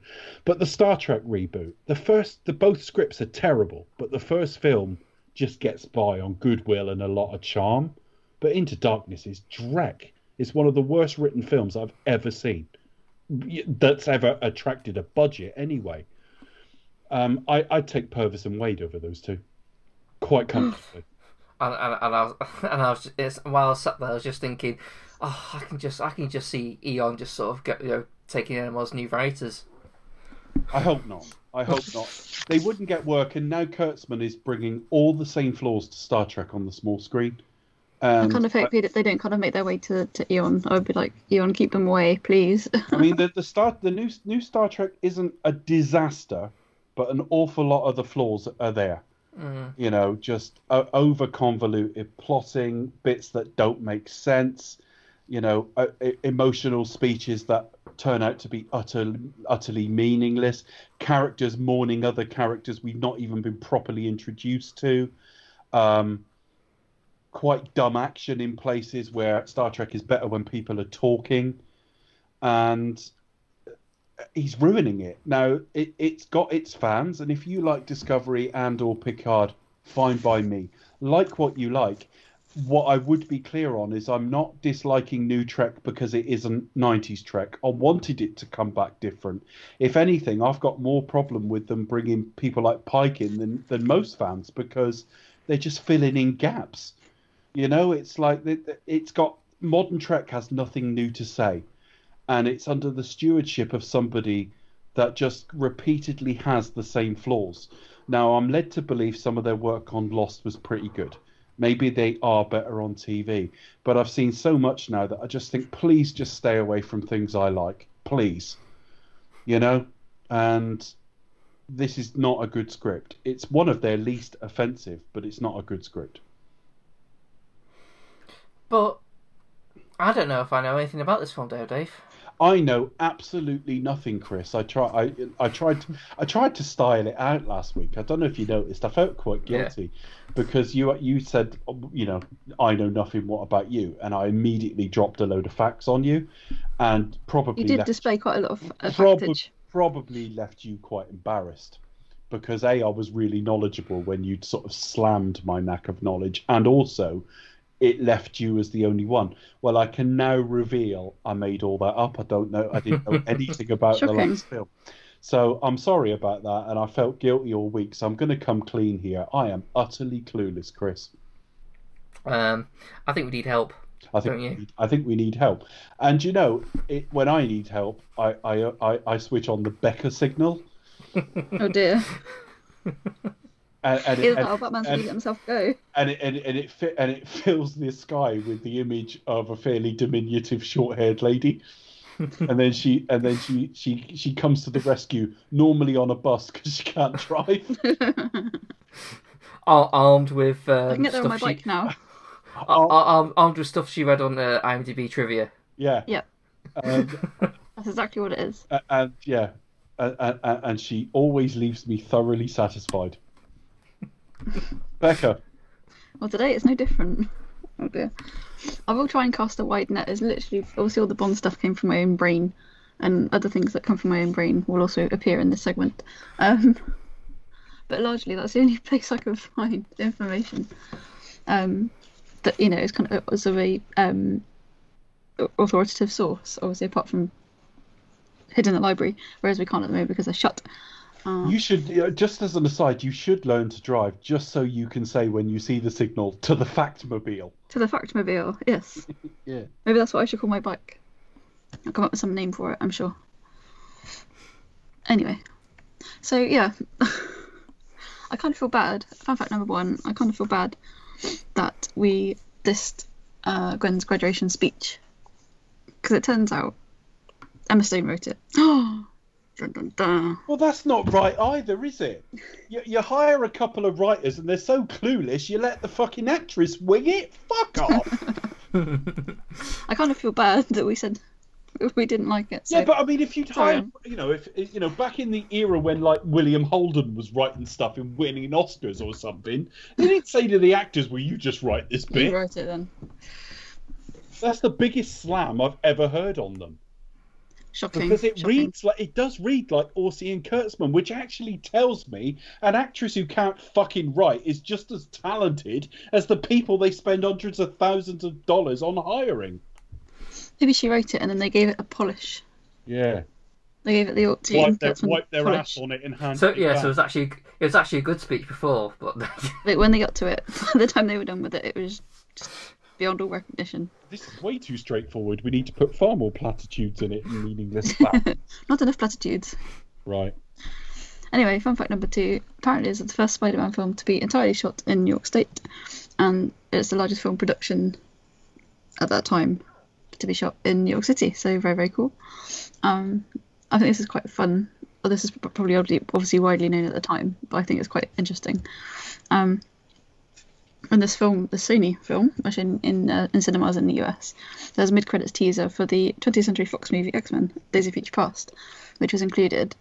Obviously, Mark Webb violated his contract for them to make a film for them after the Spider-Man movie. The first Amazing Spider-Man movie. So Sony had to. So basically, they had to promote the X-Men movie for free. That was nuts. I've forgotten that. I remember seeing that over here and then what? Like tease, and it's like X-Men movie. What?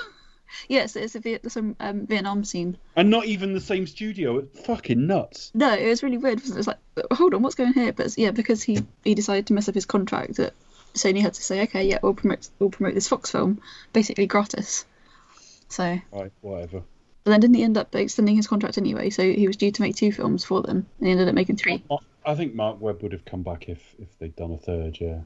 Yeah, I think so. Well, because it was like that one, and then what was the other one? 500 Days of Summer. Yeah. And there was a third one. I can't remember what he did.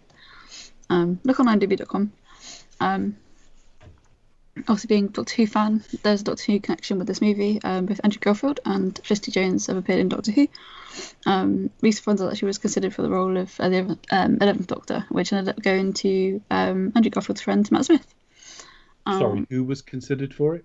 Oh, Lisa Fonda, apparently. Okay, yeah, all right. Whose name I can't pronounce. Except you just did. Yeah, no. I'm rubbish with these names. You have to excuse us. Are they actually mates though, Andrew Garfield and Matt Smith? I think they were kind of friends. You know, they kind of been in a few things together, I think. And they're both very cool, so it's alright. And I was really struggling for not so fun facts, so I came across a fun fact, which was other actors considered for the role of Electro included Mads Mikkelsen. Imagine how good that would have been. Oh my god. Damian Lewis and Jean Dujardin of The Artist fame. Okay. None of those are anything like each other's. Which no, they were tells me they had no different. vision. None of them look like each other. They've all got wildly different acting styles. I can imagine Mads Mikkelsen as maybe Green Goblin or another, that kind of in that kind of vein. But yeah, each are very different. Each bring their own styles and characteristics and methods. But yeah, I was really clutching at straws towards the end. So I thought, well, who else was considered for the role? It's still fun, folks. Chris Cooper was apparently considered for the role of Doc Ock in the first sequel to Spider-Man. How about that? One. That would have been interesting as well. Cool. I mean, he's on a similar level to Alfred I like Chris. There's a really great character actor. Oh, I like Chris Cooper. I like Chris Cooper quite a bit. I'm just having a look at Seabiscuit. No. Yes, he was. He was the trainer in Seabiscuit. Yes, there we are. I'm trying to think what I know him best from. Yeah, The Bourne Identity springs to mind. I mean, I know him from dozens of things, but I mean, what spring to mind first with him? Yeah, the Bourne films. What else? I would say Syriana would spring to mind. Oh yeah. I remember going to see that film with a friend of mine, and I think we both fell asleep. Also, it was really interesting because it was important. Can't have been that interesting. No, it's one of those really films. It's kind of it was a real political film about what was going on at the time, and I think we'd come back from a holiday or something, and we were like, oh, we fell asleep. He's not actually been in as much as I thought he had. He's got lots of credits, but like I was expected to see like 2 or 3 times as much. But yeah, okay. As for social media, you can find me at ThePastyKid1976 on Twitter. You can find me at Cinematronics. You can also find all the old episodes at cinematronics.co.uk. And you can find us on Facebook, Twitter, YouTube, Apple Podcasts, Spotify, Stitcher, Podbean, and wherever you draw your podcasts from. Just type in Do You Expect Us to Talk, and you can also drop us an email at doyouexpecttotalk@gmail.com. But whichever platform you're on, don't forget to rate us, review us, like us, and share us. I must streamline that. It doesn't sound very catchy. Well, I don't know. Share us sounds kind of hot. Not like that though. We're not swinging. Pass us around. We've done a bit of swinging for this series, but we're not like that. Not that sort of swinging. No. Careful what rumours you start there, Becca. Yeah, I'll say we're not. That would be an odd line of research. Well, we're doing Spider-Man next, so I need to go to that car park and do some. Don't go to that car park, whatever you do. Okay. All right, so we're done we're done for at least 1 week with Spider-Man in the title of the film. We move on to Sony's first actually successful attempt to bring out a spin-off. A swing-off would work, wouldn't it? It's a swing-off from the original series.